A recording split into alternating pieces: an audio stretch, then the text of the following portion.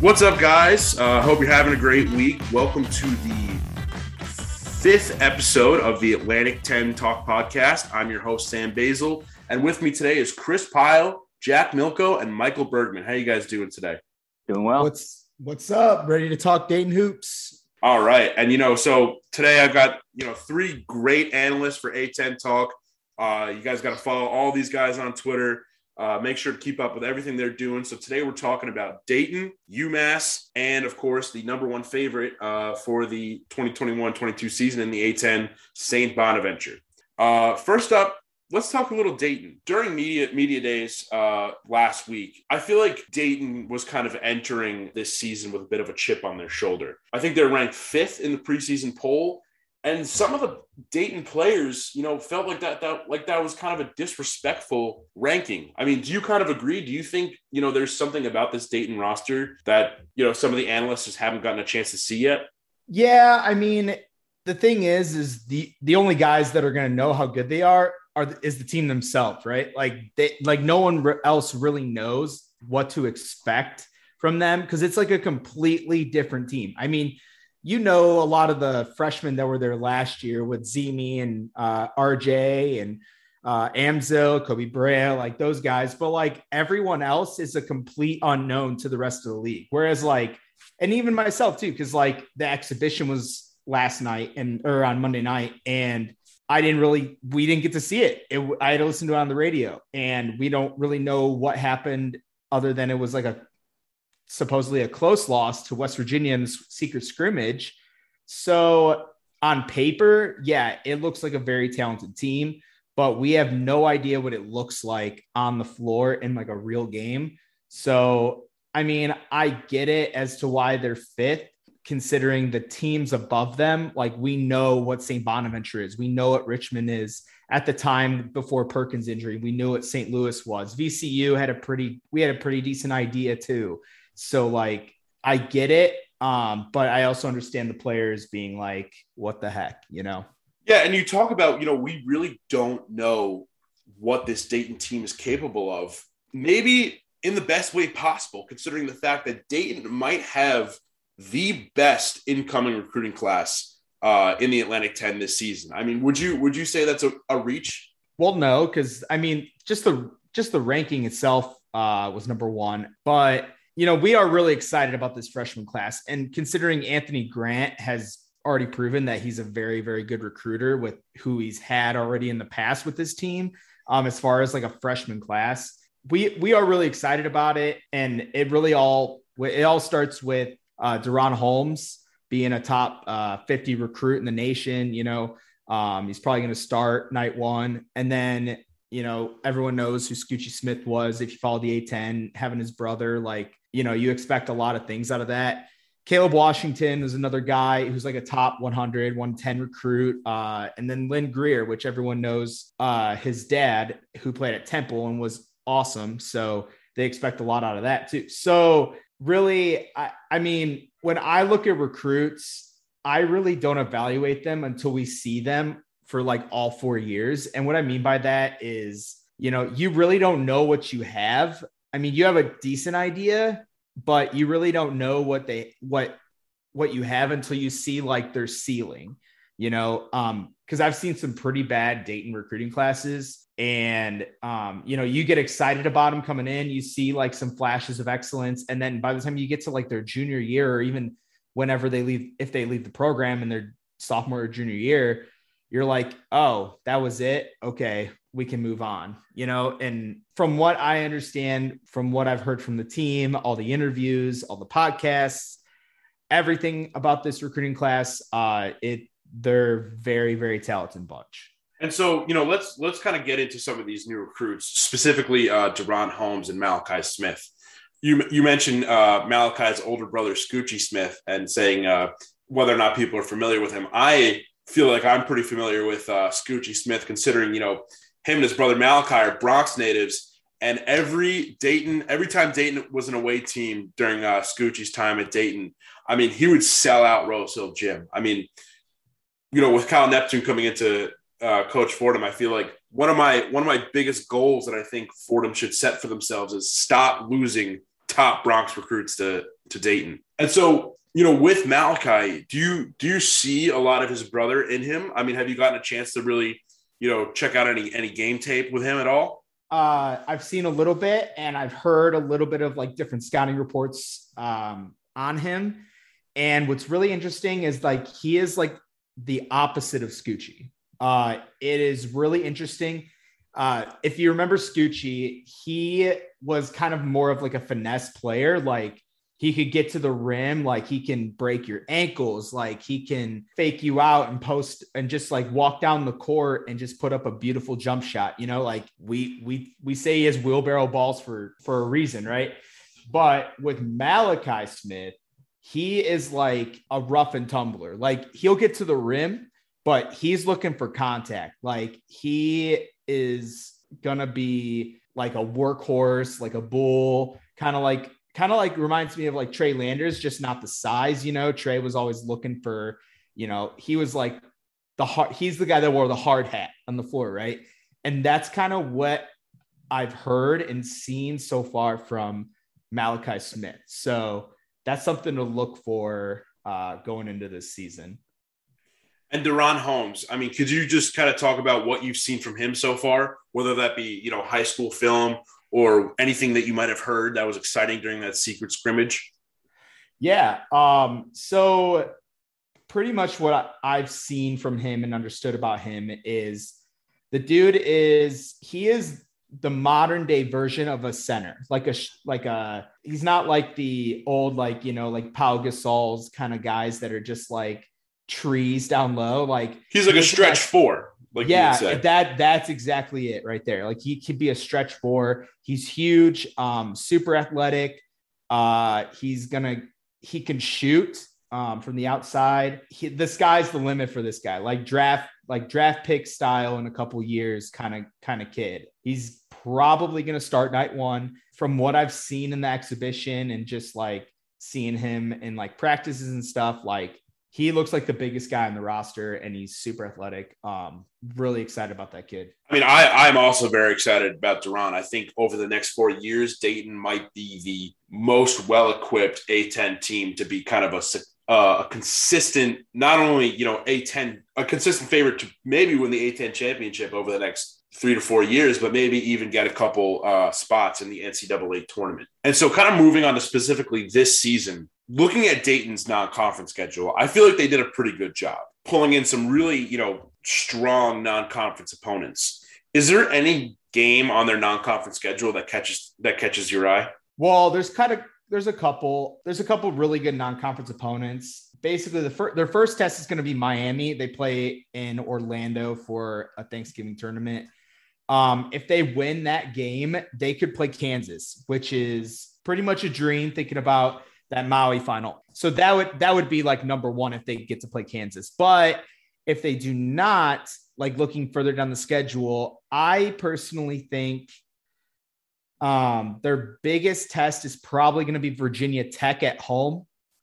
We have not had a team because Virginia Tech is supposed to be they're like in the top tier of teams this year in the ACC. So to have that team that wants to prove itself come into UD Arena to play this team with 13,000 people, you know, screaming at them. I'm really pumped to see this team play that game. Now, the other two are at Ole Miss and at SMU. Ole Miss, they're not supposed to be that good of a team this year, but it's a road game. Fun fact, Dayton is 7-0 all time against Ole Miss. Just throwing that in there. But SMU is also going to be a tough one. They're going to be like maybe top tier or somewhere near the top middle. I don't know, but they'll be a good team this year out of the Americans. So I'm excited for Virginia Tech the most just because I'm going to be at that game. So I have season tickets. So yeah, I'm going to go with Virginia Tech, at least for right now, unless they play Kansas and Orlando. I'm glad you bring up that SMU game because I feel like last year, because they played last year, right when Dayton was possibly making a push for the top 25. I mean, I know Richmond was floating around there for a while after beating Kentucky, and then SLU kind of came up. And I feel like Dayton was almost on the verge of getting a couple votes. and then they lost that game to SMU. Do you feel like there's like a little bit of a bad blood between Dayton amongst Dayton fans? Do you think like that's a game like you really want to kind of stick it to SMU for last year? You always want to beat the teams that beat you, especially if they came in to your house and won. But what's really kind of interesting about this year is compared to last year is no one was in the arena last year for that game. Like no one really knows what the emotion felt like. I barely even remember that game. I know we lost. That was about it. Unless you watch that game on TV or like I watched it on TV, but like unless you felt the emotion of that game and how big it was, or if it was big, like we hardly remember it. You know, I don't know if that's the answer you were looking for, but it's like the God's honest truth. Like I barely remember that game, but I could tell you every second of what happened 2 years ago when Jalen hit the buzzer at St. Louis. And that was 2 years ago. And that's because like we felt the emotion sitting at home on our couch. The fans felt the emotion and the energy of the game at Scheifetz Arena, but nobody was basically there for the SMU game. So like, is it actually like bad blood or anything? That's another fan's perspective or question to ask. I bet you someone else will have a different answer, but I don't know. I think I'd speak for a majority of people when I say like, we barely remember that game because last year was so unmemorable. Well, hopefully this year is going to be a lot more memorable and the next 4 years to come with this, incredibly strong recruiting class.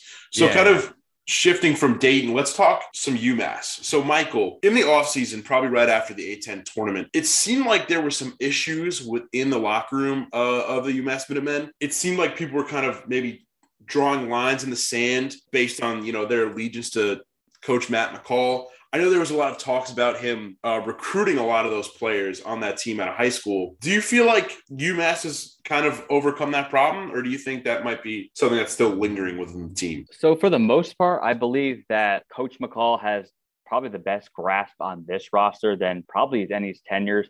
This offseason, definitely, there was a lot of talk really early in it, right at the season, when they let go of their assistant coach, Tony Bergeron. And the reason why that was such a big deal is because he'd recruited most of the roster. I think at one point, like 7 of the players on the roster from last season, he had played, he had coached or he had, recruited at his prep school. He used to be the head coach at Woodstock in Connecticut. And a lot of those players in the UMass roster came from him and recruited. So he had pretty much the biggest ties on that roster. And the first 2 weeks of the offseason, everyone was wondering who's going to stay, who's going to go. There was rumors about more than, about a bunch of players leaving, and it ended up only being 2 players ended up transferring. Trey Mitchell, the, first team All-10, A10 player, and Ronnie DeGray, who came off a fantastic freshman season. Both of them ranked top 3 in minutes for the Minutemen, and Trey Mitchell led them in points and minutes. So overcoming their loss, it's been talked about they're going to try to go at a committee rather than kind of bringing in like 1 or 2 primary scorers. That's kind of been the mentality going around the team, especially in the last few weeks in media availability there. So they brought in a lot of experienced players. This is definitely the most experienced team UMass has had. They've been always one of the youngest teams in the A10 because of tons of turnover and transfers. The last few years, they've had a lot of departures there. And basically this team, they brought in pretty much 1 junior, 2 seniors, and 2 grad transfers to replace some graduations there. So look, this team, you're gonna know in the first few games whether this is a really special team or this is kind of looking like the beginning of the end here, I think, because they have a lot of games in a short amount of time to start the season. And they're not easy. I think they got 6 games in their first 13 days to kick off the season. They got their opener on Tuesday against UMBC, America East cakewalk. And then, right on Friday, they got to hit the road at Yale and the Yale's pretty much the favorites in the Ivy League this year. So that's not going to be easy for the Minutemen there. So, they have brought in a lot of high experienced players. So I think they're going to be able to contribute on a nightly basis. For this team to go far, you're going to need to have a consistent, 9-man rotation. McCall alluded a couple days ago that in his teams that he led back in, with Florida, the 08 9 teams there. He would love to. He had a really great 8-man rotation, and then a 9th guy who would play, to kind of fill in spots there. So kind of narrowing that rotation down is going to be key. I would assume in the first week or two, you're going to need to kind of cut that down there, unless you got guys going in foul trouble there. But they got Yale on that Friday. Then right on Monday, they come back home and play Penn State. So like in the first week there, you're going to know what this team's made of there. But I think this team probably is the most connected in terms of like in the locker room, because they're all on their last run. They all have had all these stops at many different schools, and they know that this is their last chance to go out and do something special here. So I think they really understand that more than other veteran teams that's just trying to play through it, because most of these guys didn't expect to come back because of the extra year of COVID there. So I think this team has the potential to really be a top 5 team in the conference if they all play to their max. I really do believe that. But, they were picked 9th in the preseason poll last year and this year. Last year, they ended up finishing 5th, despite, the lack of non-conference, great games there. But, it'll be a wait and see thing. I think in the first week or two, we'll get a really good vibe of where this team is at. And so you talk about that 8-man rotation. With a rotation that large, I mean, it'll be hard for, maybe 1 or 2 guys to stand out.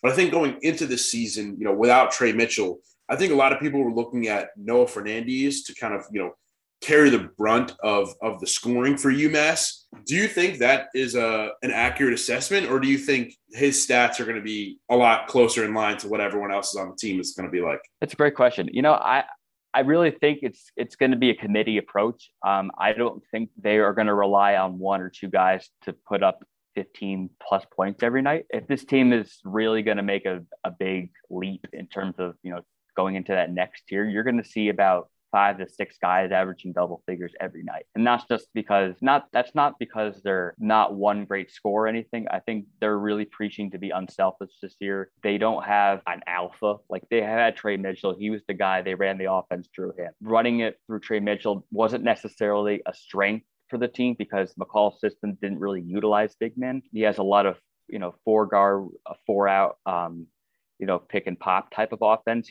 So Trey Mitchell, technically wasn't a great fit for his system, but they brought in Trent Buttrick, a transfer from Penn State, Michael Stedman, who was at Montana last year. They also, but their most impactful transfer, I think, is guard Rich Kelly. He's transferred from Boston College, so he knows Massachusetts area very well. I believe, we actually ended up playing. He also had a stop at Quinnipiac before he came to Boston College. And I remember McCall telling us that he remembered when we played Quinnipiac a couple of years ago, and Kelly had a really good game against him. And he was like, yeah, and if that kid played for us one day, that would be really great. So I think Rich Kelly is going to compete probably for the highest scoring load with Fernandes for the guard position. You're going to see a lot of them play together for most of the game. Then they also have Javon Garcia coming back for his second year. There was a lot of hype about him entering the season. And he started off last year fantastic. I think he had 23 points in his debut and 18 in the next. Now, I might have those flipped, but he really started out last season on fire. And then as we got towards A10 play, and they had a couple pauses in there due to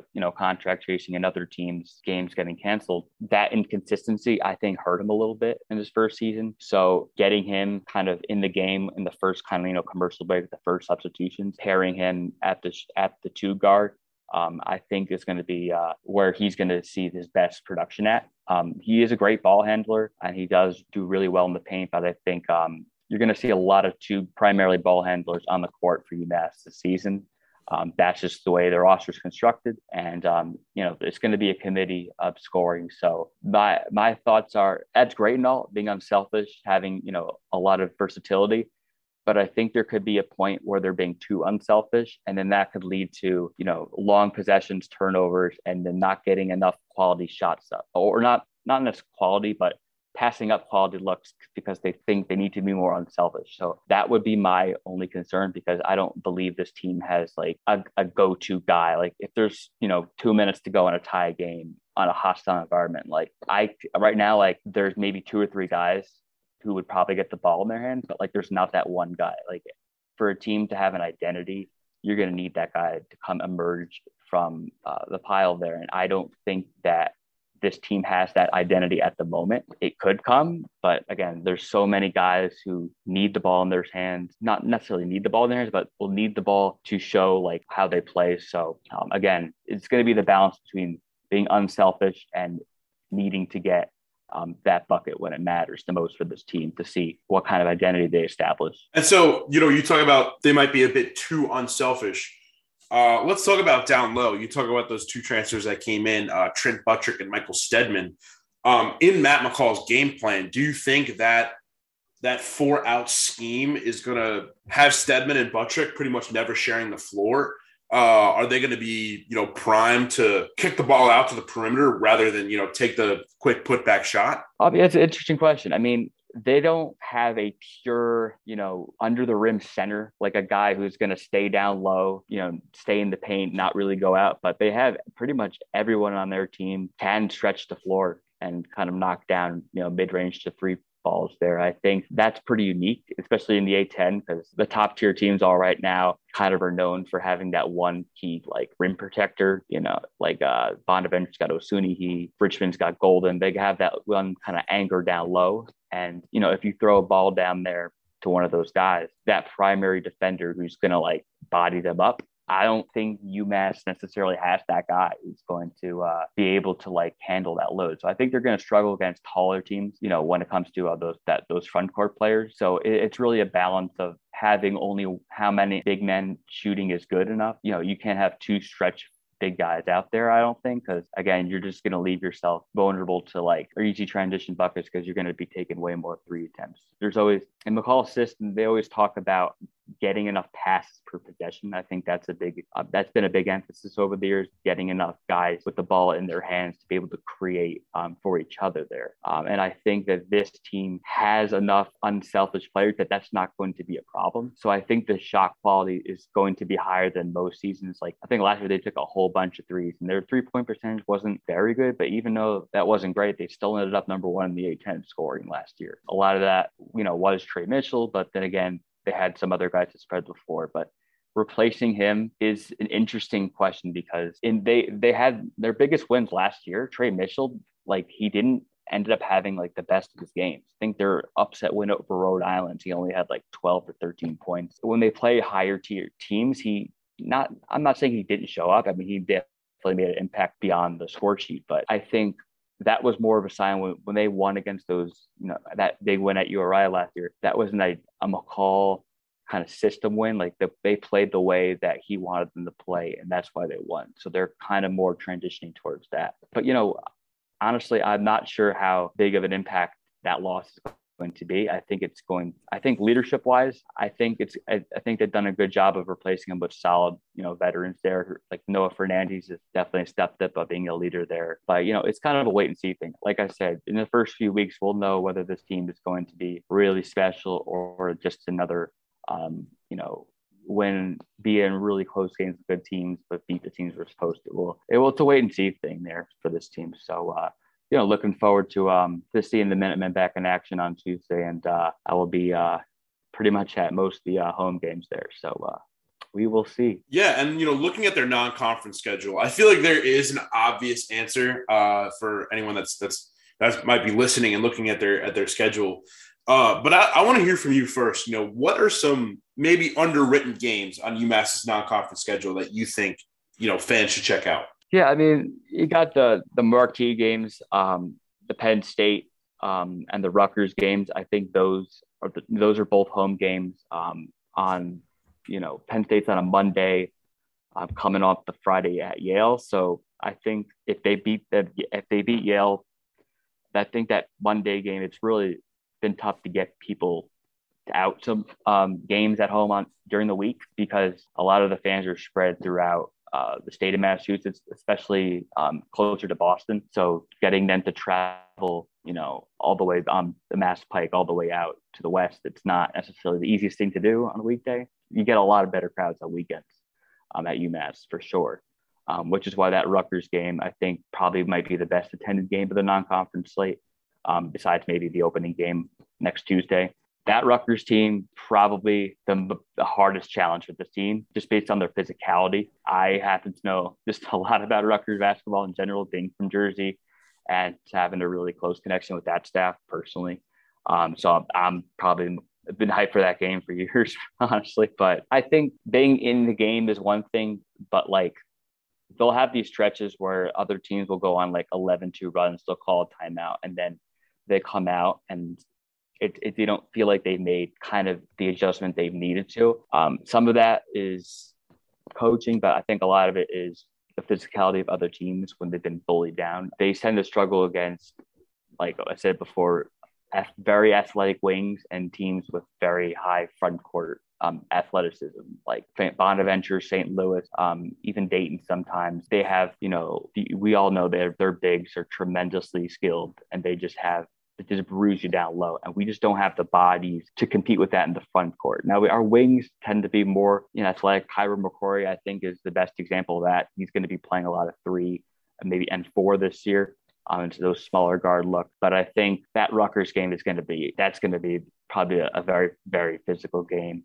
They're going to probably need to go 9 deep in that game, just because I think they're going to have to go physical. They're going to have to go body to body with them to stay in that game physically there. So that's probably the most anticipated game I'm looking forward to. They also have a game at Northeastern, I think might be their toughest game in terms of scheduling, because they have a game on Saturday, December 4th against Harvard. This Harvard team this year is definitely not one of the greatest Harvard teams. I think they were pick 6 or something, like in the mid tier for the Ivy League, which is usually way below what they usually are. So I think the UMass would probably be favored in that game, even though they have not fared well against their in-state rival in the last few years. But then after that Harvard game, they have 2 days off, and then they have to go at Northeastern.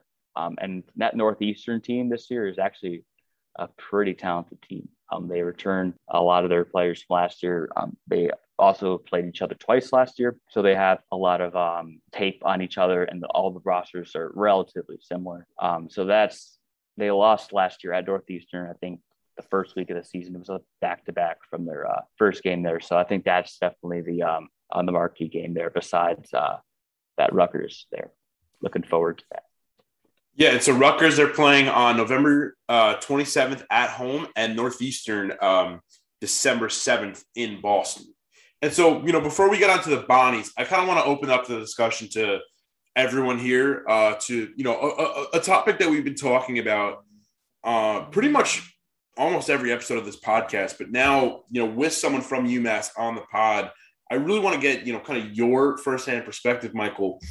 Talking about conference realignment during media day, I feel like people were talking about Coach McCall possibly being asked questions about conference realignment.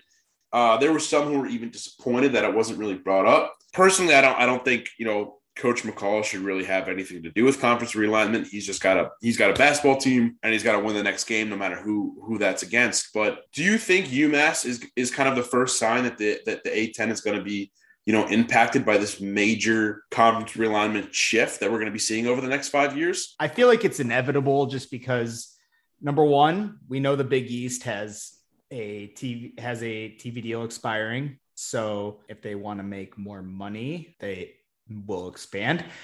But it's just a trickle down effect from the Big 12's whole deal. We've already seen it. Like, the SEC steals from the Big 12. The Big 12 steals from the American. The American steals from Conference USA. Like, it'll all trickle down. And it's mostly because of football, right? Like, football is King Midas. Yeah. Right. So, but basketball will have an effect, especially for the American, even though like the haul they got from Conference USA was absolute shit.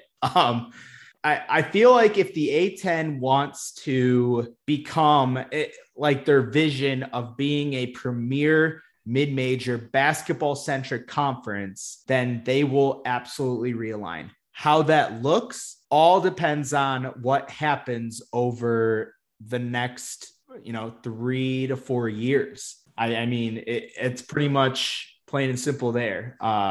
Doesn't mean they're going to kick anyone out, but it could mean adding teams. Gun to our heads, though, if we have to do anything, it's most likely either stay put or people leave for whatever reason. Yeah. And so, Jack, I mean, do you think this is necessarily a bad thing? I mean, obviously football is king, I feel like, when it comes to TV rights in college sports. What teams do you think could you see maybe entering the A10? That's an interesting question. And I really think that Temple and Philly should come back to the A10. Their football team, their football program, ever since they left the conference and set sail for the American, has just gone downhill. They should kind of follow the UConn model. Go independent in football, everything else come back to the A10. I know there's been some discussion of maybe trying to get Wichita State into the Atlantic 10, have them be a geographical partner with St. Louis. Outside of those two, I'm not really sure. I could also see St. Louis and Dayton, just because those two are, I consider to be two of the three powerhouses within the conference historically. And especially now with St. Louis announcing plans for the new student center, I could see those two teams going to the Big East. I really do. I wouldn't be surprised about that. I don't know what your take on that is, Chris, since you're more affiliated with Dayton Hoops than I am, but I don't think that's out of the question. Yeah, I mean, we definitely have the makeup to be a Big East team. I know the Big East Twitter is very, very divided. They're kind of like, oh yeah, Dayton can come in, or they're like, no, what does Dayton offer? Which is, which is preposterous. But for Dayton, it's simple. They want to go to the Big East. They absolutely do. That's the move they should make. But it's also not terrible being in the A10. Like, we're not in a rush to get out because it is a good basketball conference and they have like all the resources and the makeup to be a top team in the conference every single year, So, and if the A10 wants to keep a team like Dayton, they need to up the ante a little bit if they want to be like the Big East. And that could be, like you said, going out and getting Wichita State, going out and getting Temple, bring Temple home. Those are the two main ones off the bat that would actually improve the conference, no doubt. So, yeah, Dayton is obviously gearing up, hopefully, to go to the Big East. But until we see that happen, we're fine in the A10 for right now. And Dayton kind of reminds me a little bit of Xavier, right? So 10 years ago, Xavier was the cream of the crop of the A10, right? And yeah, Southwestern Ohio, you got Xavier in Cincinnati, obviously, and they jumped ship to the Big East, and they've been moderately successful, not as successful as they were in the Atlantic 10, but kind of geographically speaking, same thing along those lines, similar basketball powerhouses in the A10. That's where I'm thinking Dayton could absolutely compete in the Big East alongside Xavier and all the others. Yeah. I mean, the schools are also identified the same way. Like, they're also Catholic, private basketball is king. Men's basketball is king. I mean, that's pretty obvious. The only thing that can really hurt Dayton's chances is, so they need like a 3/4 vote or something like that to not let a team in, or to let a team in. So like, I think it's like, I could be wrong. I remember looking this up at one point, but I kind of forget now. It's like, I think Dayton needs like 4 schools to be like, vote no on Dayton getting in. In the Big East, you're saying? Yeah, in the Big East. So like, I could see like Xavier saying no, and then and there's also like the theory of like the Catholic 7, like they all kind of do the same thing. But Dayton's also Catholic. So like, do you go against them? It's a really weird situation. But I mean, there really isn't one right now until there is one, right? Yeah. And so, talking about, people potentially leaving, I think Dayton going to the Big East, like you said, they have a lot to offer for the Big East. I mean, no hate to Big East Twitter. I think there's plenty of great people on there. I mean, I'm a big fan of the Big East myself. I think anyone who doesn't feel like Dayton has a lot to offer is really underselling this program. And honestly, it probably hasn't been watching a lot of Dayton hoops. But in terms of people leaving the A10, I think right now, if someone had to leave the A10 right now, I think because of football, it'd be UMass. So, Michael, have you heard any rumblings about a potential, FBS move? I mean, they're in the FBS now, but a move to a permanent FBS conference? Yeah, well, here's the thing. I mean, it all starts with football. UMass they transitioned from the FCS to the FBS back in 14, 15 around there, and they initially were in the MAC conference for a little time there, and the MAC wanted them to joining for all sports, and UMass said no. We're in the A10 for basketball. It's a way higher league, and UMass, left the MAC for football only, and they became independents. And they've been trying to find a home ever since. And they're on their second coach now in their FBS era. And this has probably been the ugliest, crappiest. I don't know what I could say on this, but there's some words I would probably use. I'll describe UMass football, but it's a dumpster fire on top of a dumpster fire. They're on the brink. I wouldn't say of extinction, because that's the wrong word, because there's two different directions you can go. You can go to the FCS, like pretty much like every other A10 school is in football, which the ones they have for there, and up that budget in basketball, hockey, because it's coming off the national championship and hockey there, so it's not like it would be the worst thing in the world to do that, and they can just be satisfied and playing high level football in the FCS and competing for championships there. But it seems like the administration has ruled that out at any cost of moving down. So the question is now getting into a conference.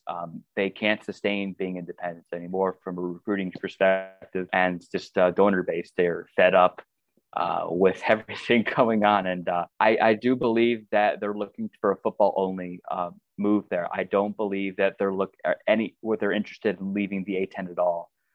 For any sports at all. I think they're really happy for their hoops and basketball and the A10.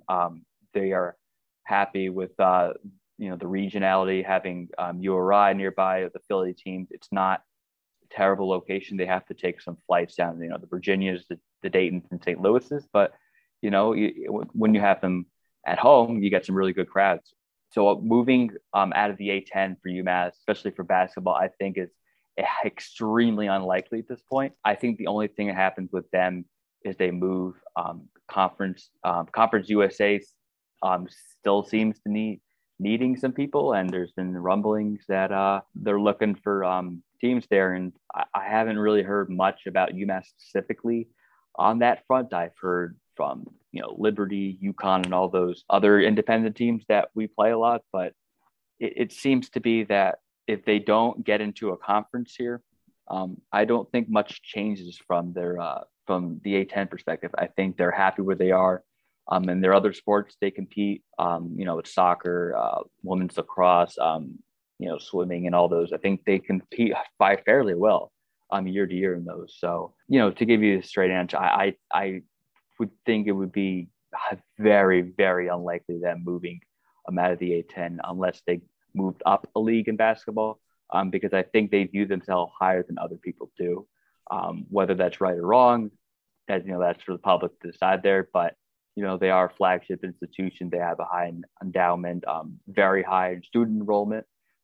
So I think being in the A10 competitively for the other sports besides football makes sense. And I think they're just looking to go football only in their conference of choice right now. In all this talk of conference realignment, I hope that the A10 doesn't lose some of its top talent, which I consider UMass to be. But we'll be covering all that conference realignment as these stories develop over the course of the season, over the next couple of years.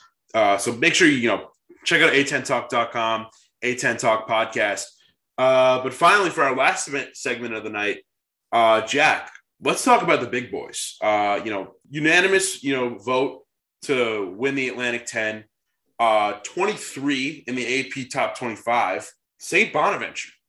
They enter this season with some very high expectations. Some of the highest expectations I've seen from an A10 team in a long time, with all 5 starters returning from last year and some really high-level talent on this roster. Do you think this is a lot of pressure for this team? It is a lot of pressure and is unfamiliar territory for the St. Bonaventure Bonnies this year. And what's interesting is the starting 5 returns. They're the only tournament team outside of UCLA to return all 5 starters this year. And I think based on that experience from last year, the crazy COVID year that they had, and people sometimes forget that Lofton, Schoen, and Welch were freshmen when the Bonnies lost to St. Louis in the Atlantic 10 championship game in 2019.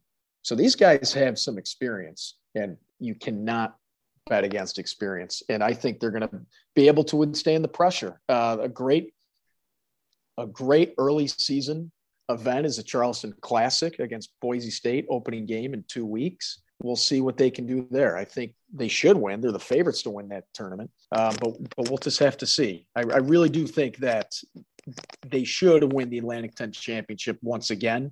They have the talent. They brought in some transfers off the bench, some quality Division I transfers. So we'll just have to see. Yeah, and so you mentioned experience. I'm pretty much in the same camp. I don't really think anything can beat experience, and especially when a lot of these other A10 programs they've brought. I feel like this is a big year for bringing in a lot of transfers, a lot of strong recruiting classes. But with those great new additions comes a lot more time needed to prepare for the season. And so, do you think the Bonnies, kind of just were ready to hit the ground running and just get right into their first game on Tuesday? I think they're going to be ready to rock and roll against Siena on Tuesday. And even Coach Schmidt said this offseason. He said there was, with all the transfer portal and everybody moving across the country, thousands of players were in the transfer portal this offseason, as you know. And Coach Schmidt said not a single discussion about any of these 5 guys leaving ever took place. They were committed to Bonaventure. They want to be there, and they want to win. They want to go on a run because they feel as if they have something special. And so does the brown and white faithful. I mean, everybody I've talked to over the last 6 months cannot stop talking about the Bonnies. I mean, I saw a guy down here in New York City a couple months ago. He saw I had a Bonaventure backpack on, and he stopped me on the street, told me how excited he was for the season. And he just represents everybody that is a Bonnies fan across the country. I mean, everybody's just so excited. And so, something definitely to be excited for is seeing, some of these returning players interact with some very strong, in my opinion, incoming transfers. So to you, what does the average Bonnies rotation look like? I think they're going to go 8 deep. I mean, Schmidt's never played a deep bench before. I mean, last year they were last in the country in bench minutes, and he did have a couple of pieces that he could have put in at some points. But I really do think it's going to be an 8-man rotation, maybe a 9-man rotation. Even tonight against Alfred in the exhibition game, a lot of the newcomers got to see some action. One guy you should probably watch out for is Quandry Adams. He transferred in from Wake Forest. He's not really a scoring threat. He's more so going to be a facilitator when Lofton's not in the game, which is rare because Lofton was one of the nation's leaders in percentage minutes played last season. But I do like Adams to come in and try and give Lofton a breather, especially in the early going this year. Now, you got to remember last year, Bonaventure only played 16 games, and against LSU in the NCAA tournament, they all looked gassed. They looked flat-footed. They didn't have their A game. And so I would hope that Schmidt takes his foot off the gas a little bit in the early going in the non-conference in games against Siena, Canisius, or Coppin State, or Loyola. Those games that Bonaventure should and will win because they are the superior opponent. I would love to see Quandry Adams get a little experience with that. Another guy that I'm really liking too is Linton Brown. He's a redshirt sophomore. He's a JUCO transfer, and he shot almost 50% from 3 during his sophomore season last year. So he's got the hot hand. Bonaventure needs a good shooter off the bench, and perhaps he can come in and get a little pick and pop action going. And then another guy I'm really high on, and he had a terrific game against Alfred in the exhibition, is Abdul Karim Koulibaly. And I'm really starting to petition just to call him Cool for short because he's got a nice, cool little jumper. He's 6'9". He's a redshirt sophomore, came in from Pittsburgh, and he started 20 of 22 games as a Pitt Panther as a sophomore a year ago. So he has experience. And where I think he's going to be really viable is when he comes in off the bench, he could play for Schoen, or he could play the 4 with Schoen alongside him at the 5. And what's crazy is Koulibaly is a great shot blocker too. So Schoen's one of the best in the country in blocking shots, but now you add in Cool. I mean, they're almost the Twin Towers down low, and an already great defensive team just got better in that addition. So do you think Shun is going to, kind of share the floor with Poole, or do you think it's going to be they're going to be kicking out a lot to, Jaren Holmes and Kyle Lofton? I think it depends on the matchup. If they're playing a bigger school like LSU last year, Bonaventure just didn't have the size. The only size they had was Shun, and you have Jalen Attaway, who's 6'5", playing the 4, and now you have Coulibaly, who has played against Power 5 opponents in his time at Pittsburgh. You can slot him at the 4, and perhaps you rotate in Lofton. Well, Lofton's not going to leave the floor because he's the floor general, one of the best point guards in the country. But you can even 2 and 3, you could rotate in and out Attaway, Welch, and Holmes. And that just provides more depth, more fresh legs. And if you have fresher legs, that's when shots start to fall. It's all about stamina with shooting, right? So I really think he's going to be a very nice addition to the 21-22 St. Bonaventure Bonnies. Yeah, and so you talk about that 8-man rotation. It seems like there's going to be a lot of talent spread across the floor. The workload is going to be spread evenly. It doesn't really seem like load management is going to be a problem for this Bonnie's team.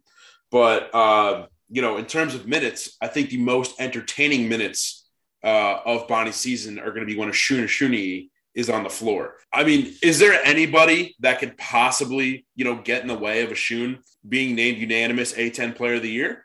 I mean, unless one of his teammates I wouldn't be surprised if Lofton did either. I mean, Lofton is a nominee for the Bob Cousy Award, which is the best point guard in the country. And Shun is a nominee for the Kareem Abdul-Jabbar Award, which is the best center in the country. So I could see either one of those guys winning A-10 player of the year. But I do digress because I do think Shun is by far the most important player on the team. They're a different team when he's in the game. And that's why the most important key is to make sure he does not get into foul trouble early. Ideally, in my opinion, if Shun can play the first solid 8 minutes of the first half, get to the under 12 timeout, get Cool in there, give him a breather, right? Have Cool go and play the 5, give him 3-4 minutes off, and Shun's right back in for the home stretch of the first half. That would be my ideal situation, ideal scenario. And I also think Shun does not need to play more than 32 minutes a game. Now that they have some impact transfers coming off the bench, they've got some experience, right? So we'll just have to see. But Shun is by far the most important player because he's a defensive anchor. This team is so good defensively. In last year, what was great about Lofton, Welch, Holmes, and Attaway is they could all rotate 1 through 4. They could switch on ball, they could switch off ball very easily. And then he had Shun anchoring, just swatting everything in plain sight. Could he be player of the year? Absolutely. But don't be surprised if his teammate beat him out too. And so after, this expected player of the year, whether or not him or Lofton gets it, I mean, is putting his name into the NBA draft almost inevitable? I would think so. I mean, he's got a 7'8" wingspan, and scouts have to love that. I know the Indiana Pacers and the New York Knicks have attended a practice at the Riley Center in recent weeks, and that's probably the biggest draw is how good he is defensively. Now, I have been told that scouts said to him in the offseason that he needs to work on his offense a little bit. And in tonight's game against Alfred in the exhibition game, it seemed as if his offensive repertoire has expanded a little bit. He had a great little move on the left block, faked to his left, went back to his right, and finished with the left hand beautifully. And I would love to see more of that. Now, granted, yes, Alfred's Division III. It's just a dress rehearsal. The real deal doesn't start until Tuesday night against Siena. The return of the Franciscan Cup between the two in-state rivals. But I would also like to see him shoot more from the elbow. The jumper's there. He does have that jumper. That just comes down to confidence. Now, I don't think he's going to be shooting anywhere outside the arc. I don't know if he's there yet. And I'm sure if he does want to have a tremendous success at the next level, he will need to develop an outside shot just because that's where the pro game is. But I don't see why he's not a second-round pick in next year's draft. And I also could see Lofton potentially being a draft pick as well. Yeah, I mean, you bring up, him working on different parts of his game. I mean, it's almost like Giannis. Osun's a big guy, and he's probably as close to a traditional center like you would see, maybe 20 years ago, as you can see in the college game today. And like I was saying with Chris, I mean, the center in – a little bit in college basketball, but mostly in the NBA has kind of just turned into a stretch 4 position. And so it's almost like how people were saying, Giannis, if Giannis can work on his jump shot, I mean, there's no stopping him. I mean, if Oshun can, work on his offense and be that much more of an all-around player, I mean, I don't see any reason why he shouldn't be on an NBA roster. And that's one of my keys to the season's success is Shun to continue to develop his offensive game. And the other key is I think people forget how poorly Kyle Lofton shot from beyond the arc. His freshman season, 2018, 2019, Lofton shot 33% from outside the arc. His sophomore year, it was 33.6. Those are pretty respectable numbers. You're making 1 out of every 3. Not bad. We'll take it. Last year, those numbers dipped to 24%. And there were some games where he would just go stone cold. Now, Lofton has said that he's a shooter over this past offseason. He's regained his confidence, and he's not afraid to pull the trigger. But if Bonaventure is really going to make a real deep run in the NCAA tournament, Lofton's got to be more of a consistent outside threat. That was probably one of the most in-depth previews I think we've gotten on this podcast so far. And honestly, as a Fordham fan, I'm kind of glad Fordham's not expected to do much this year, because if I was a Richmond or a SLU or a Dayton, I'd honestly be terrified of this Bonnie's team, just the way you've been describing it. But before they can get into conference play, what is the number one non-conference game that you're going to be looking forward to with the Bonnies? Well, I do have the good fortune that I will be in Charleston in 2 weeks, but I know I've already discussed that. The biggest game on the calendar, in my opinion, is December 11th, Saturday afternoon against the Connecticut Huskies. And former Rhode Island coach Danny Hurley, who knows the Bonnies well, will have his Huskies ready to take on the Bonnies at the Prudential Center. Yeah, right now, I mean, this could obviously change. This could really change, up until December 11th. But, Bonnies are 23rd in the AP poll right now, and UConn is 24th in the AP poll right now. So 2 very close schools. I think there's a lot of attention surrounding UConn this year. It's their first year back in the Big East. I think that was something that people have been looking forward to for a long time, myself included. And so I think if the Bonnies can come in and kind of, rain on their parade, I think that'd be a huge statement win that would carry all the way to Selection Sunday. Absolutely. And that's the only game that Bonaventure plays in the New York metro area. And there's a lot of brown and white guys, a lot of alumni down here in New York City. And I would be stunned. I would be absolutely stunned if the Prudential Center on December 11th does not consist of a majority of Bonnies fans. That's honestly kind of a hot take, though, because, I totally agree that the Bonnies have a great contingency in the, New York metro area, but so does UConn. I mean, do you think it's going to be, we could definitely see an almost a sellout game. I mean, do you think it's going to be, Bonnies fans, UConn fans kind of jockeying for those seats? Hey, I could definitely see that. I have to go back 10 years ago in the 2012 NCAA tournament down in Nashville, Tennessee, when Andrew Nicholson led the Bonnies to play Florida State. Bonaventure fans were dominating everybody else there. Florida State, and I can't remember the other 2 teams off the top of my head were there, but Bonaventure fans outnumbered them almost 4-1. And of course, in 2018, when they flew down to Dallas, same thing. So the Bonnies travel well too. Yes, geographically, UConn has a presence in New York City, but here's the important thing to this is everybody around Bonaventure or Bonaventure alums, former players, everybody knows that Bonaventure basketball is huge this year. This is the year for the Bonnies. UConn, they've had their moments. UConn's had time in the Big East. They had Jim Calhoun. They had Ray Allen. They had Kemba Walker. They had Shabazz Napier. The last time the Bonnies were ranked was 1971 when George Harrison's My Sweet Lord was the number 1 song. So that's why I think that Bonaventure fans will really show up at the Prudential Center in December, is because everybody knows that this is our year. Yeah, I mean, it sounds like it's been a long time coming, but hopefully, luckily the 2021 season is, just 4 days away. A lot of exciting stuff. I mean, the Bonnies are the team to watch. They're the team to beat in the Atlantic 10.